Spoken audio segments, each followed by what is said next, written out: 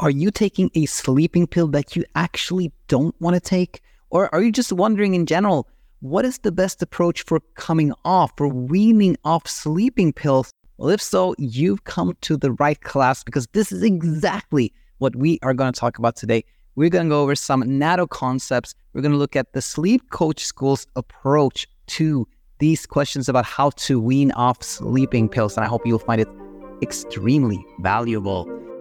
What had changed had been so profound that I looked full at the problem in the face. Like, okay, Insomnia, do your worst. I'm not running from you. I'm not going to be scared. It's just, sometimes it's just so simple. Like the truth has to be simple. Otherwise, it's not the truth. I was so trapped in my head before. When I say my whole life changed, like my whole life changed. I'm Coach Daniel, and this is the Sleep Coach School. With that said, welcome to this class. And yes, the very, very common question I get is a question like this one. How can I come off Ambien or trazodone, Seroquel, fluoxetine, and a whole bunch of other things? I just named a couple of examples there. First of all, I want to say that nothing here is medical advice. Always, of course, talk to your prescriber when you have questions about your medications. But this said, what I actually find is that the principal understandings are super helpful, more helpful, I think, than anything else, really. So what we're going to talk about here are general principles and, to details as well. But I think, again, what we talk about here can be really, really helpful. So I'm going to break this class up into 3 sections, and we're going to talk about delegation, then conflict, and then Mopasti and why if. And find actually, whenever I get questions about medications, it's very hard for me to answer those questions without actually going over these 3 very topics. So without further ado, let's jump in and talk about delegation. Let's start talking about delegation. And the first thing I want to say here is something that may shock you, something that may really surprise you. But I want to say this, that no medication can actually produce sleep.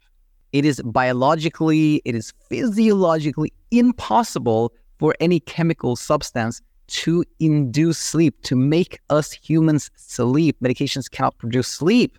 And somebody in the audience may now say, like, what about anesthesia? What about propofol when they put you under for surgery and things like that? Well, that's different. There's definitely chemicals that can make us unconscious, but sleep and unconsciousness are 2, entirely different states of the brain, if you will. No medication can actually produce sleep. All sleep is natural. All sleep comes from our own body. All sleep comes from sleep drive. And sleep drive is basically like appetite for sleep. Just like the longer we go without eating, the more our body wants, food, and the more we feel that as appetite. It's like our body telling us, like, you want to eat.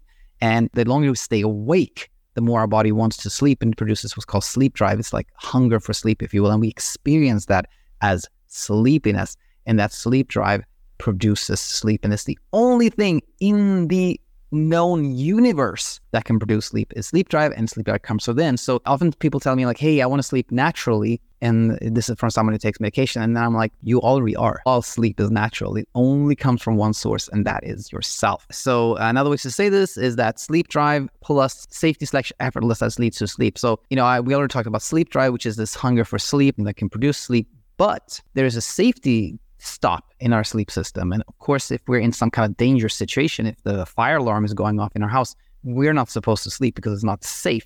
So we have a safety stop. So sleep drive plus safety leads to sleep. Another way to say this is that when we have the sleep drive and we're not trying to sleep, we're not trying to force sleep, we're not sort of changing passive process, then sleep happens.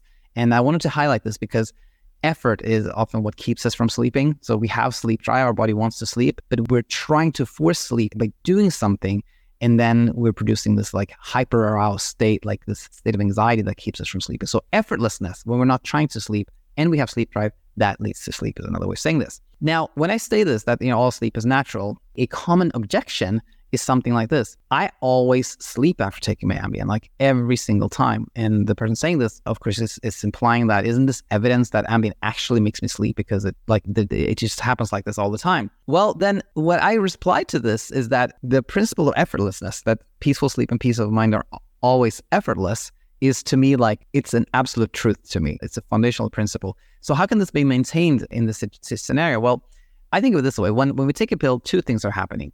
A is that a substance is distributed in our body, and B, we are aware of taking a pill, And when we're aware of taking a pill, of course, we can have some thoughts around that.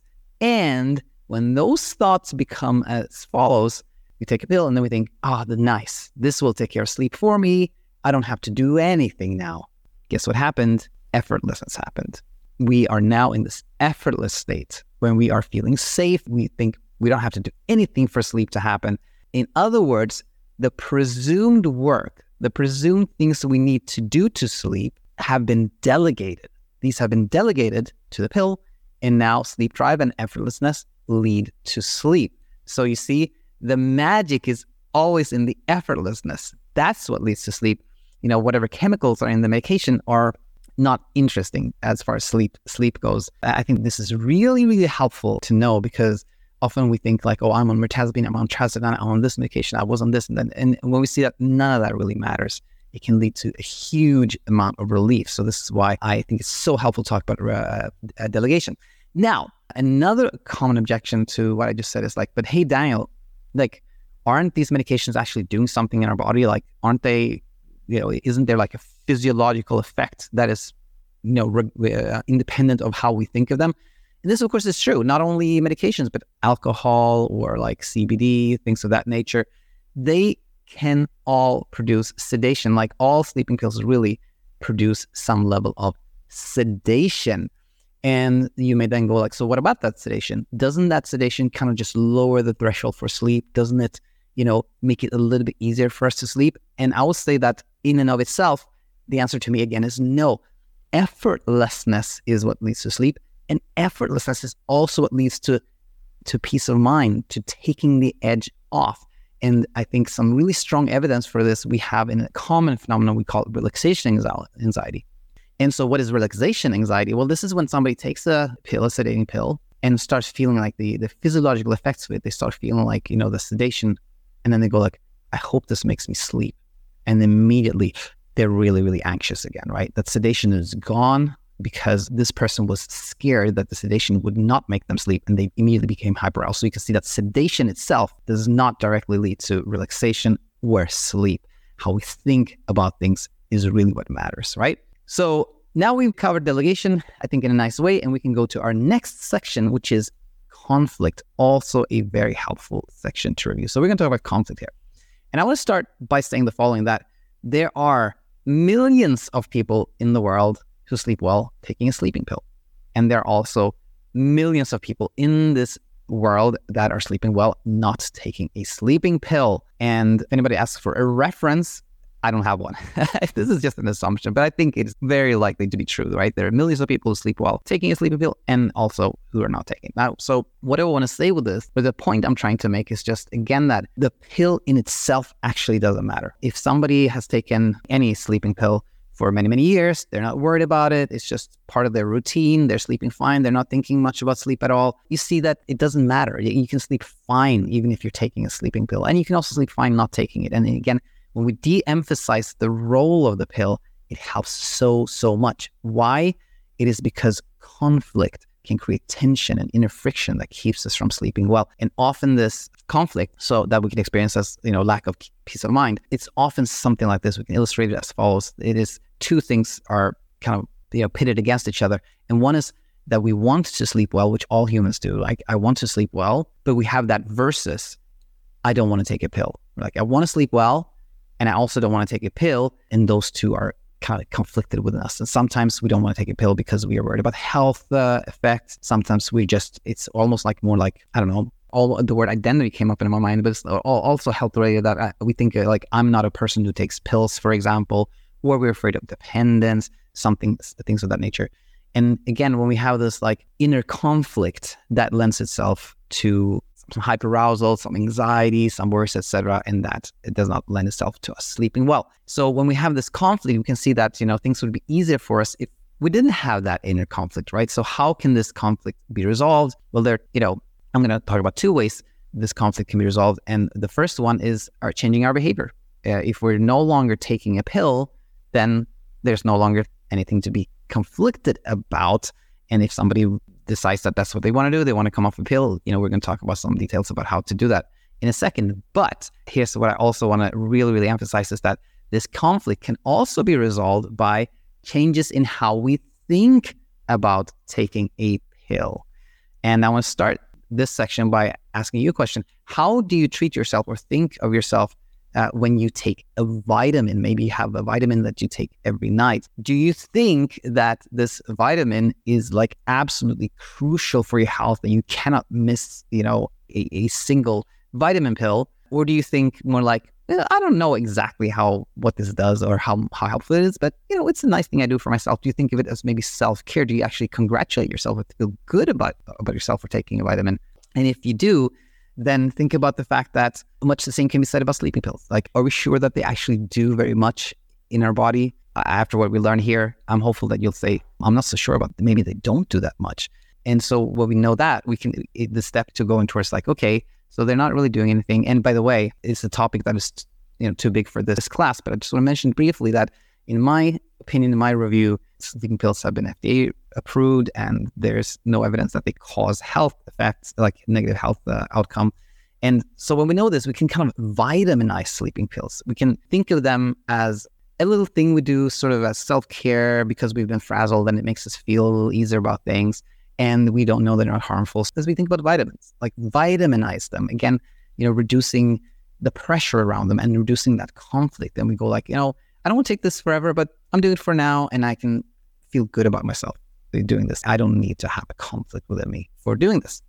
And so that can be really, really helpful. Very well. We talked about delegation now. We talked about conflict. And now let's get to the details of how one can wean off if one wants to do that. And again, emphasize if one wants to do that, because you may at this point go like, you know what? Actually, I don't need the conflict and I don't need to pressure myself to come off anything right now. For now, I'm just going to keep doing what I'm doing. And that could be wonderful, But if someone says, I think this is my time. I really want to do this, but I wonder like exactly how, then, this section is for you. So a very common question is like, what is the best way to come off this medication? And that's to me, tricky question, because when we say the best way, there's an implication that there is one way that may lead to us like easily coming off without having any anxiety or any speed bumps or anything like that.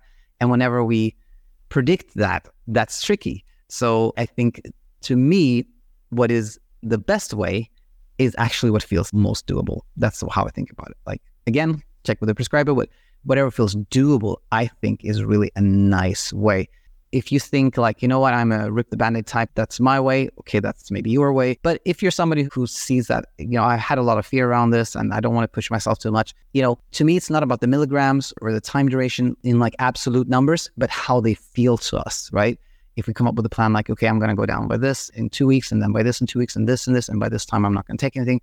Whatever feels like, this doesn't feel like a lot of pressure. This feels doable to me. I think that is a nice way. We have an acronym for this and we say MAPASTI, make a plan and stick to it. Make a plan that feels nice to you and stick with it. Sort of like I made a plan, not going to change it, not going to second guess it. This is my plan. I'm just going to stick to it. MAPASTI. Now, what often happens, even after we have all this education and we have our MAPASTI and everything, is somebody going like, oh no, Daniel, like I've been doing so well, but yesterday I was so scared and I started panicking and catastrophizing. And you know what happened? I took the full dose again, like I didn't want to do. And now I've undone all my progress. I'm back to square one, which of course is not true at all. You haven't undone any progress, not at all. We can think of that time where we took the pill we didn't want to take as just a little act of self-care, of self-kindness. Maybe we need that time, That's all it was. So we have an acronym for this also. So remember, MAPASTI is make a plan and stick to it. And then we have WIDIF. When you don't stick to it, it's fine. It was just like a little outlier there, a little act of self-care. And we're not berating ourselves or harsh for ourselves for not sticking to our plan. We're soon back to our plan. And this, to me, is how we can come off medications in a nice and doable way. Delegation, conflict, MAPASTI, 3 really helpful topics to know about. So I'll conclude there. Hope you found this really valuable and that you're, generally finding the education here helpful. And if you have maybe a story around coming off sleep medications, want to share it in the comment section. Now, if you are actually in a place where you think, this is something I would like help with or help with insomnia in general, then please head over to our website, sleepcareschool.com. If you'd like some more help and support on your path to where you want to be, we have several coaching options. And if you decide to join, we look forward to seeing you on the other side. That was all for today. See you soon. Bye now.